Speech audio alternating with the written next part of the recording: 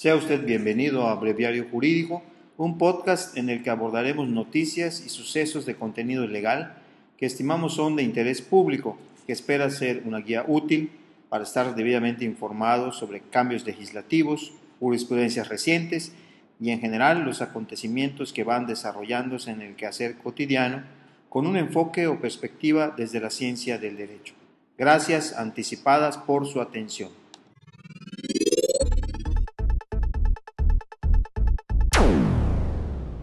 Continuando con el tema del análisis del tema de la protección de datos personales en México, en el episodio pasado hacíamos una referencia al marco jurídico en torno al cual se promulga y publica en México la Ley Federal de Protección de Datos Personales en posesión de particulares en el Diario Oficial de la Federación del día 5 de julio del año 2010. Y terminábamos con una interrogante. ¿Es posible que un particular vulnere o viole un derecho fundamental como es el derecho a la intimidad y a la privacidad? Terminábamos con ese interrogante para abordar en esta ocasión ya de lleno el tema al que se refiere esta ley acabada de comentar.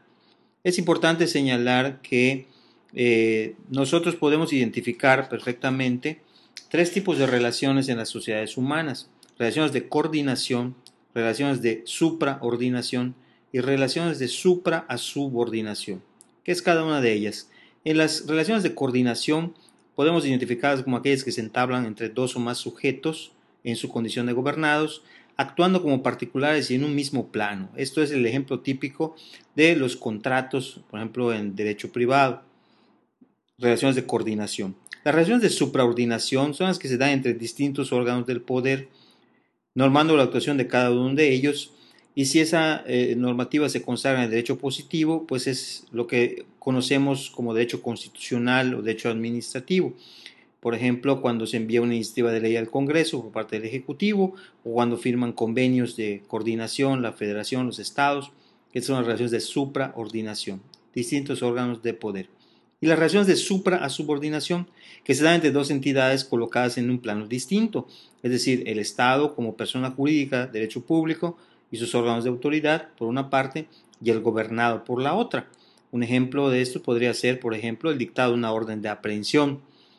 En México, el concepto de derechos fundamentales se ha acuñado bajo el título de garantías individuales, y tratadistas clásicos de derecho constitucional mexicanos como Ignacio Burgoa Orihuela identifican cuatro elementos que concurren en un concepto de garantía individual. Primero, la relación jurídica de supra-subordinación que comentábamos. Segundo, un derecho público subjetivo que emana de esa relación a favor del gobernado. Tercero, un deber jurídico correlativo a cargo del Estado y de sus autoridades que consiste en respetar el derecho y observar o cumplir las condiciones de seguridad jurídica del mismo. Y por último, un cuarto elemento, la previsión y regulación de esa citada relación por la ley fundamental.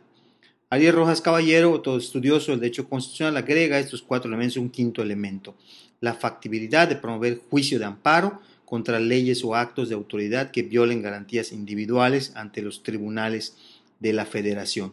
Este concepto lo hemos aplicado en México, lo hemos entendido perfectamente.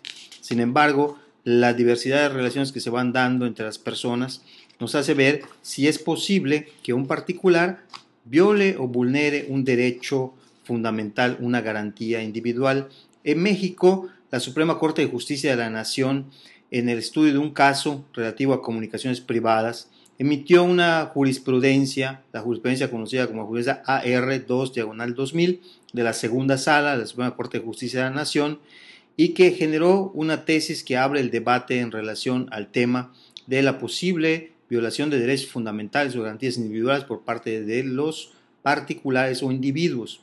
Dice el rubro de esta tesis que es consultable en el caso de México en los registros IUS con los números 190.651 y 190.652, en el Semanario Judicial de la Federación en su Gaceta, en el tomo 12 del año de diciembre de 2000.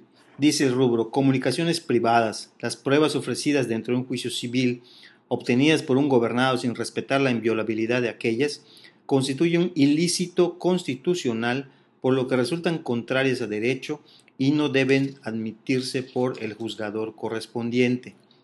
Y la siguiente tesis, 190.652, número de registro, de la misma época, el mismo Semanario Judicial de la Federación, señala: comunicaciones privadas, el derecho a su inviolabilidad consagrado en el artículo 16, párrafo 9 de la Constitución Federal, es oponible tanto a las autoridades como a los gobernados, quienes al transgredir esta prerrogativa incurren en la comisión de un ilícito constitucional. Esto quiere decir, entonces, es posible que un particular viole garantías individuales.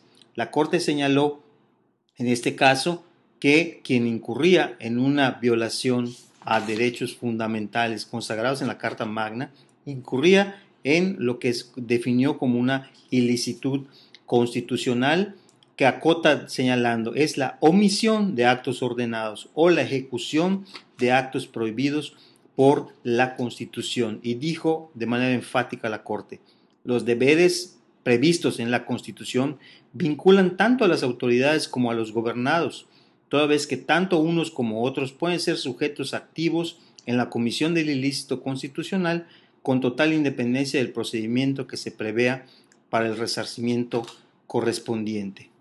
Algo de esto se ha señalado en la doctrina jurídica en Alemania, desarrollada en el ámbito del derecho laboral, y que los expertos en el tema han señalado en diferentes foros y en diferentes publicaciones, que se conoce bajo el concepto de Drittwirkung der Grundrechte. Drittwirkung der Grundrechte es el fenómeno del que estamos hablando. ¿Puede un particular violar derechos humanos de otro particular?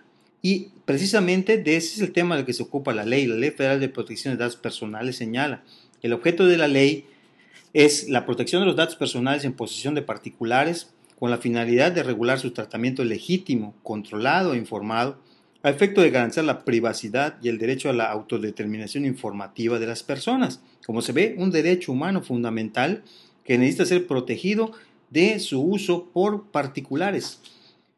¿Quiénes son sujetos de la ley? Los particulares, personas físicas o morales de carácter privado, que lleven a cabo el tratamiento de datos personales, haciendo dos excepciones: las sociedades de información crediticia, conocidos como burós de créditos, en los términos de México de la ley para regular las sociedades de información crediticia, y en segundo lugar, las personas que recolecten y almacenen datos personales para su uso exclusivamente personal y sin fines de divulgación o utilización comercial, o sea, por ejemplo, para fines académicos o para fines estadísticos, serían exceptuados. Los límites de la ley. La ley tiene como límites la protección de la seguridad nacional, el orden, la seguridad y la salud públicos y los derechos de tercero. La ley parte de varios principios. Estos principios de la ley que contempla habla de, entre otros, los principios de licitud, de consentimiento, de información, de calidad, de finalidad, de lealtad, de proporcionalidad y de responsabilidad. El principio de licitud dice que los datos personales deben recabarse y tratarse de manera lícita, conforme a las disposiciones establecidas por esta ley y la demás normatividad aplicable. Por lo tanto, no debe hacerse a través de medios engañosos o fraudulentos. En todo tratamiento de datos personales se presume que existe una expectativa razonable de privacidad, entendida como aquella confianza que se deposita en las personas respecto a que los datos personales serán tratados conforme a lo que acordaron las partes en los términos de ley. El principio de consentimiento implica que todo tratamiento de datos estará sujeto al consentimiento de su titular, salvo las excepciones que ya comentábamos. Y hay consentimiento expreso y consentimiento tácito. El consentimiento será expreso cuando la voluntad se manifieste verbalmente, por escrito, por medios electrónicos o por signos inequívocos. Se entenderá que el titular consiente de manera tácita el tratamiento de sus datos cuando, habiéndose puesto a su disposición un aviso de privacidad, no manifieste su oposición. Los datos financieros o patrimoniales requieren consentimiento expreso, y ese consentimiento también puede ser revocado en cualquier momento sin que pueda tener efectos retroactivos. El responsable, el de los tratamientos de datos, en el aviso de privacidad que se da, debe revocar, puede establecer las disposiciones y mecanismos y procedimientos para revocar el consentimiento. Este aviso de privacidad, la ley lo define como un documento generado por el responsable que pone a disposición del titular previo al tratamiento de sus datos personales, donde le da a conocer, entre otras cosas, el destino que se va a dar, la manera como se va a tratar. Dice la ley que en materia de datos sensibles, que son aquellos que afecten a la esfera más íntima del titular, es necesario que el consentimiento se dé de manera expresa y por escrito a través de su firma autógrafa o electrónica. Estos datos sensibles que se refieren a su origen racial o étnico, estado de salud, información genética, creencias religiosas, filosóficas, morales, opiniones políticas, preferencia sexual, información genética. No se requiere el consentimiento cuando la ley lo prevenga, cuando figura en fuentes de acceso público, cuando se sometan a un procedimiento previo de disociación, que es aquel procedimiento mediante el cual los datos no pueden asociarse al titular, ni permitir por su contenido, estructura o grado de desagregación de su identificación, cuando tenga el propósito de cumplir obligaciones derivadas de una relación jurídica entre el titular y el responsable, tampoco es necesario el consentimiento, como en el caso de que en situaciones de emergencia, atención médica, cuando haya resolución de autoridad competente. Otro principio es el principio de responsabilidad. El responsable, que es una persona física o moral de carácter privado, tiene la obligación de informar a los titulares de los datos, la información que se recaba a través del mencionado aviso de privacidad.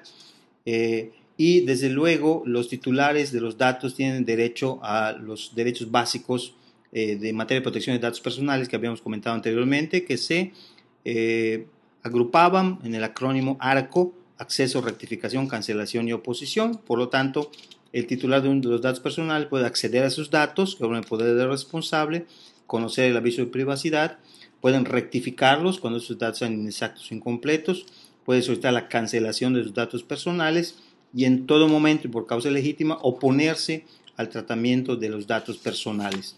Se confía la vigilancia y la observancia de esta ley al Instituto Federal de Acceso a la Información, que ahora se llama Instituto Federal de Acceso a la Información y Protección de Datos, se le cambia su denominación, y el procedimiento para la protección de datos inicia con una instancia del titular de los datos, su representante legal, expresando en su reclamación el contenido de la misma y los preceptos vulnerados de la ley. Se presenta ante el Instituto Federal de Acceso a la Información y Protección de Datos Personales dentro de los 15 días siguientes a la respuesta que haya dado el titular por parte del responsable del manejo de los datos personales. La respuesta dada que genera una inconformidad del titular de los datos va a acudir dentro de los 15 días siguientes al instituto, decíamos, acompañando su solicitud los documentos que comprueben la fecha en que presentó su solicitud de acceso, rectificación, cancelación o oposición.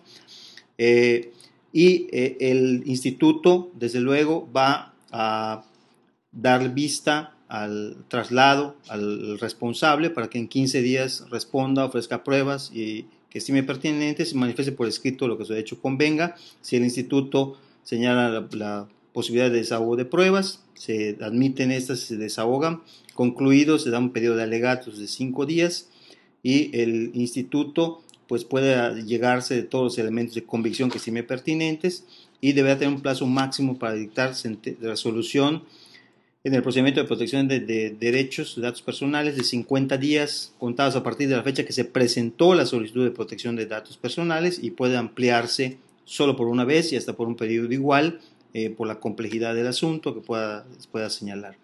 En caso de que la resolución de protección de derechos resulte favorable al titular de los datos, el responsable tiene 10 días siguientes a la notificación para que justifique haber hecho efectivo el ejercicio de los derechos en materia de la protección. El instituto tiene que suplir la deficiencia de la queja en los casos que así proceda y sus resoluciones pueden sobreseer o desechar la solicitud de protección de datos por improcedente y confirmar, revocar o modificar la respuesta al responsable, y contra estas resoluciones del instituto los particulares pueden promover juicio de nulidad ante el Tribunal Federal de Justicia Fiscal y Administrativa en México. Se establecen diferentes infracciones y en materia de delitos la ley contempla sanciones de 3 meses a 3 años de prisión a quienes están autorizados para tratar datos personales con ánimo de lucro, provoca una vulneración de seguridad a bases de datos bajo su custodia. Otro tipo penal se da cuando con el fin de alcanzar un lucro indebido, se trata de datos personales mediante engaño, aprovechándose del error en que se encuentra el titular o la persona autorizada para transmitirlos. Y un tercer tipo penal es el tratamiento de datos personales sensibles en estos casos, en que las penas se duplican. En el primer caso son 3 meses a 3 años de prisión, tratamiento de datos con ánimo de lucro, vulnerando la seguridad, de 6 meses a 5 años de prisión, cuando se traten datos personales mediante engaño, y desde luego en el caso de datos sensibles se duplican estas sanciones. Este es el tema de la protección de datos personales en México, la segunda parte y final. Agradecemos el favor de su atención y les esperamos en un próximo episodio de Breviario Jurídico. Muchas gracias, hasta luego.